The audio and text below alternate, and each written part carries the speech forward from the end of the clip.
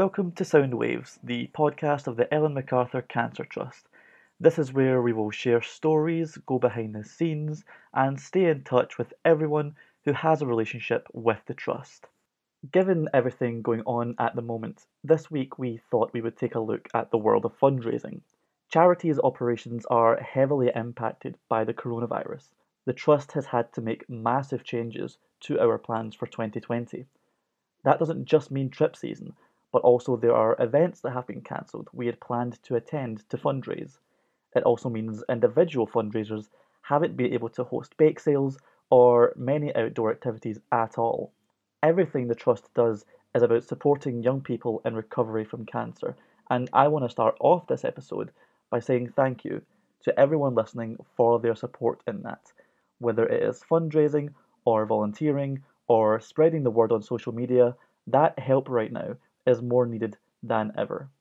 Joining me this week to discuss fundraising are the Trust's fundraising manager, Lindsay, Trust Youth Board member, volunteer and fundraiser Danny, and fundraiser and volunteer Derek, whose son Rafe was supported by the Trust. Lindsay, you're the Trust's fundraising manager. Why is it, even though our 2020 is very different than we had imagined, it's still so important that we as a charity keep focusing on fundraising? Of course. So, as we all know, young people in recovery from cancer are going to need us, now more than ever, and even more so after this pandemic is over as we move into next year. So, with that in mind, the Trust is obviously doing as much as it can to support young people this year, and we're doing everything we can now to plan for next year's activities and make sure we get everything in place to be there for young people after this. So with that in mind, it's so crucial for us to continue fundraising for this year to make sure that we're here for young people who need us, and also make sure that we can go into 2021 as strong as possible to make sure we have a great start to the year and we're here for those young people who need us. And can you give me a sort of brief overview of how the Trust has been impacted by COVID-19 and even charities in general?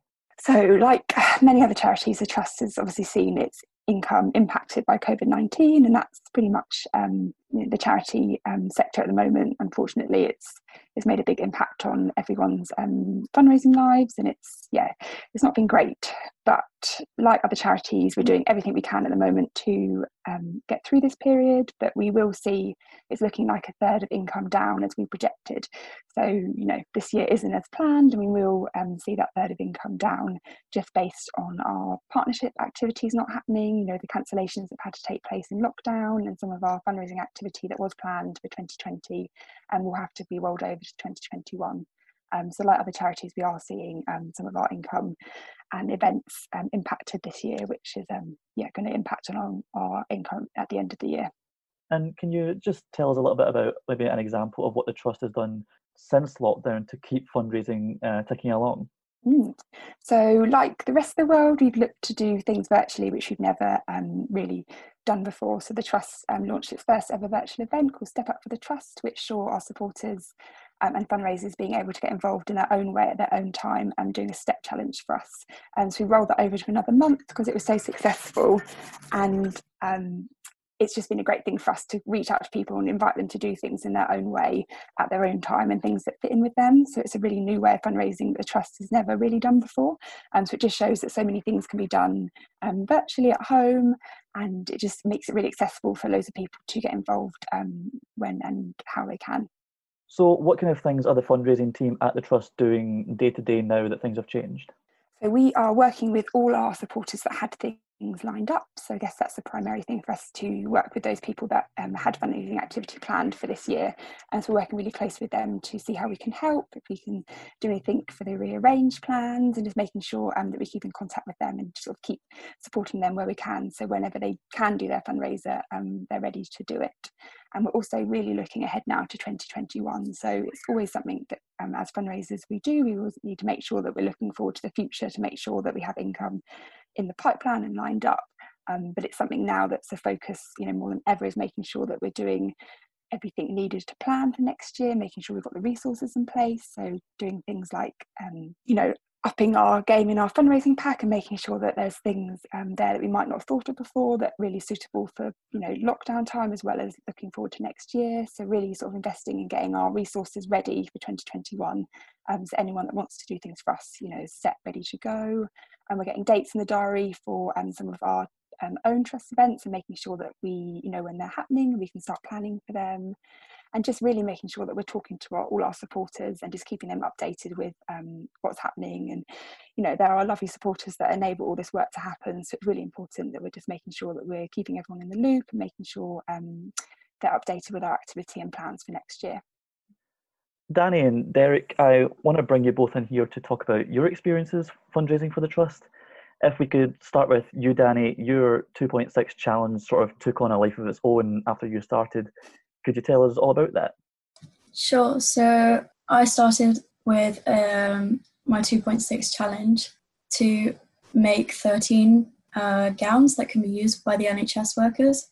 I chose this number because it was 2.6 times the number of years that I've been with the Trust. And these gowns were then given to my local hospital, which was Southampton. And then from there was a need. So I've now made over 560 gowns, with each 50 taking about 2.5 hours. So I just do that on the weekend. And I've also managed to sew a few bags for the local doctor's surgery, and managed to raise just over £800 in the process currently. So when you got to your target and you just kept going, what made you keep going? So originally I was sewing the gowns, and then I joined a Facebook group for sewing, and they had a new process that included iron welding. So I thought I'd give it a go, just out of fun, creative, something to do to pass the time. And it kind of took off, and I signed up to do more each week. And I guess I'll keep going until there's not a need. Derek, so much about your fundraising efforts has been incredible as well, from the amounts raised to the fact you plan it all yourself. Could you tell us the kind of fundraising activities you've done, how you set them up, and what you get out of doing it?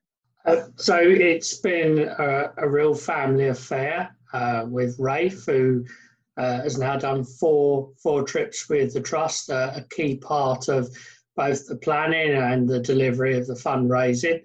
So last year we did two.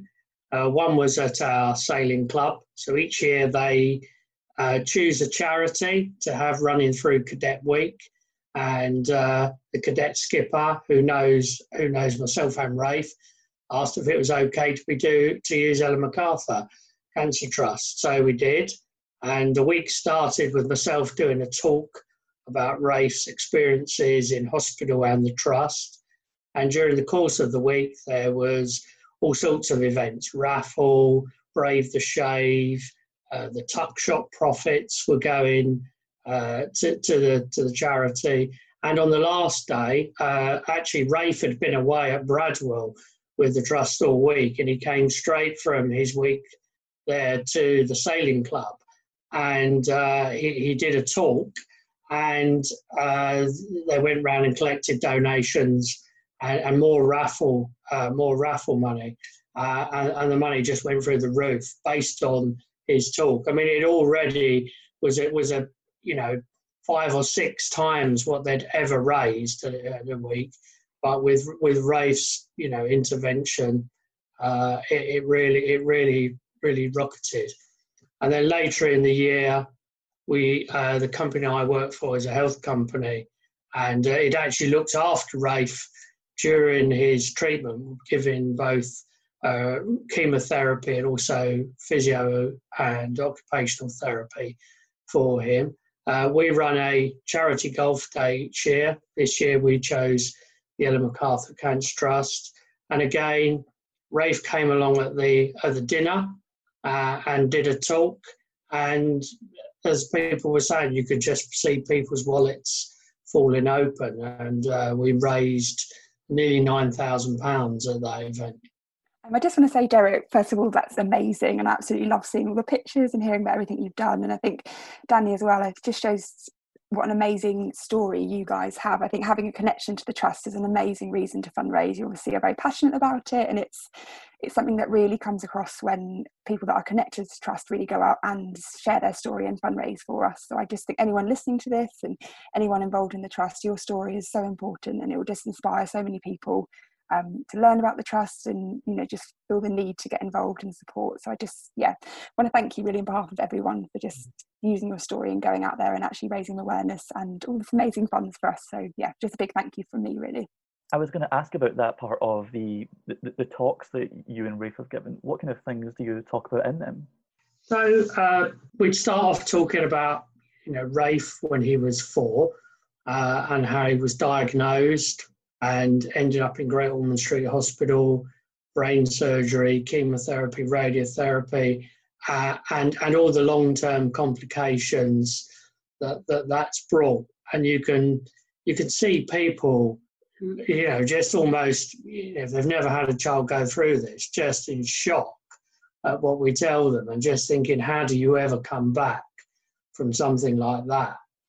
And then we talk about Rafe's time at the Ellen MacArthur Trust and actually, you know, the massive positive impact that's had on his life.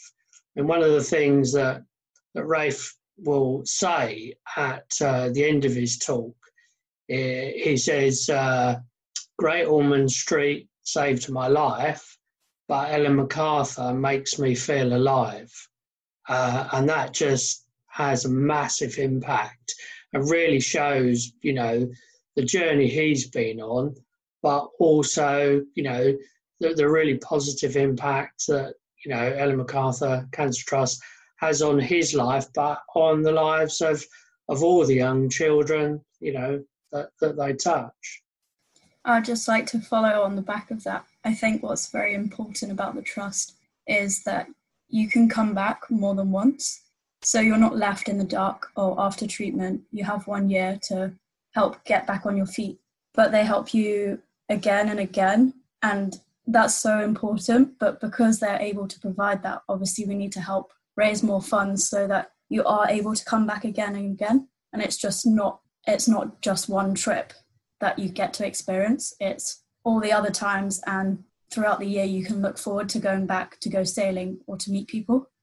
I just would say, you know, back to your question, Scott, you know, why is this, you know, 2020 so important? I think Danny just answered that in one. You know, we need to make sure that we are here next year, and that's why fundraising this year is so important, and it's such a crucial thing. You know, the long-term support we offer, you know, is what makes the trust magic. So I just think that's, Danny, you just got that so right. I think that's exactly why we need to do what we're all trying to do this year to make sure we can go into next year and support as many people as possible. So everyone here has experiences with fundraising. If I could just ask everyone for a bit of advice and encouragement for people listening to this who want to get involved, but maybe don't have an idea or are intimidated about getting an idea off the ground. Derek, what advice would you give to someone? I'd say the advice I would give, and it's based on the experience of the fundraising we've done, is you need to make an emotional contact with the people who you're asking, you know, to give their money. There are lots of charities out there that all do great things. So you need to be able to make that emotional contact so they really understand where their money is going and what impact it's going to have on the lives of young people who've been through, you know, incredibly difficult times. Danny, what would you say? I would say you can think outside the box. You don't have to do the ordinary running, walking for long distances. Sometimes even something as small as drawing a photo and passing it on to a close friend or relative and asking for a donation. That is just as meaningful as doing a big event. And also, I think, off of what Derek said, if you tell people what their money can go towards, whether it's a £15 donation or whether it's a £100 donation, if they have a picture of how that is helping someone, it's a lot easier to get that donation. Lindsay, you'll have spoken to loads of people about fundraising. What is it that people need to hear? Oh, I would say everyone can be a fundraiser. I think if you're passionate about something, you are a fundraiser. You're spreading the word about something and you really want to help it. So I just think anyone out there that may not have done fundraising before, or like Danny said, maybe you don't think run is for them, or they might not have an idea at the moment. I just think speak to us, go on the website, see what other charities are doing, speak to friends and family. I just think fundraising is open for everyone. You can get involved in your own way at your own time. You can start small, you can go in with a massive idea, you can do it by yourself, you can do it with your friends, your schoolmates, your work colleagues, anything's possible. I just think everyone is a fundraiser. You just have to be passionate about something, and then your friends and family will just respond to that and really want to help you raise money for a cause that means so much to you. So I just think, don't be afraid to start. Just get an idea, speak to us, give us a call, go on the website, send us an email. We're around to help. That's really what we're here for. So yeah, I just invite everyone to think about what they could do, because there's definitely an idea for everyone. At the end of each trust trip, we play best bits, worst bits, and funniest bits, looking back over the week. And we've turned it into a bit of a thing that's how we end Soundwaves episodes too, by sharing some tales and experiences with the trust. Derek, out of everything you've been involved with the trust, all the experiences you've had, what's been the best bit? So from the first fundraiser we did, which was at the sailing club, there was about 150 children there and their parents, so it was absolutely packed. And they just had all the prize giving, and there had been shouting and screaming, which pretty much is what had happened the whole week. And then Rafe came to the front, and he started to speak, and there was absolute silence all through his talk about his journey and his experiences with the trust. And when he used that phrase, Great Ormond Street saved my life, but Ellen MacArthur makes me feel alive, you could see the tears rolling down the faces of a lot of the parents.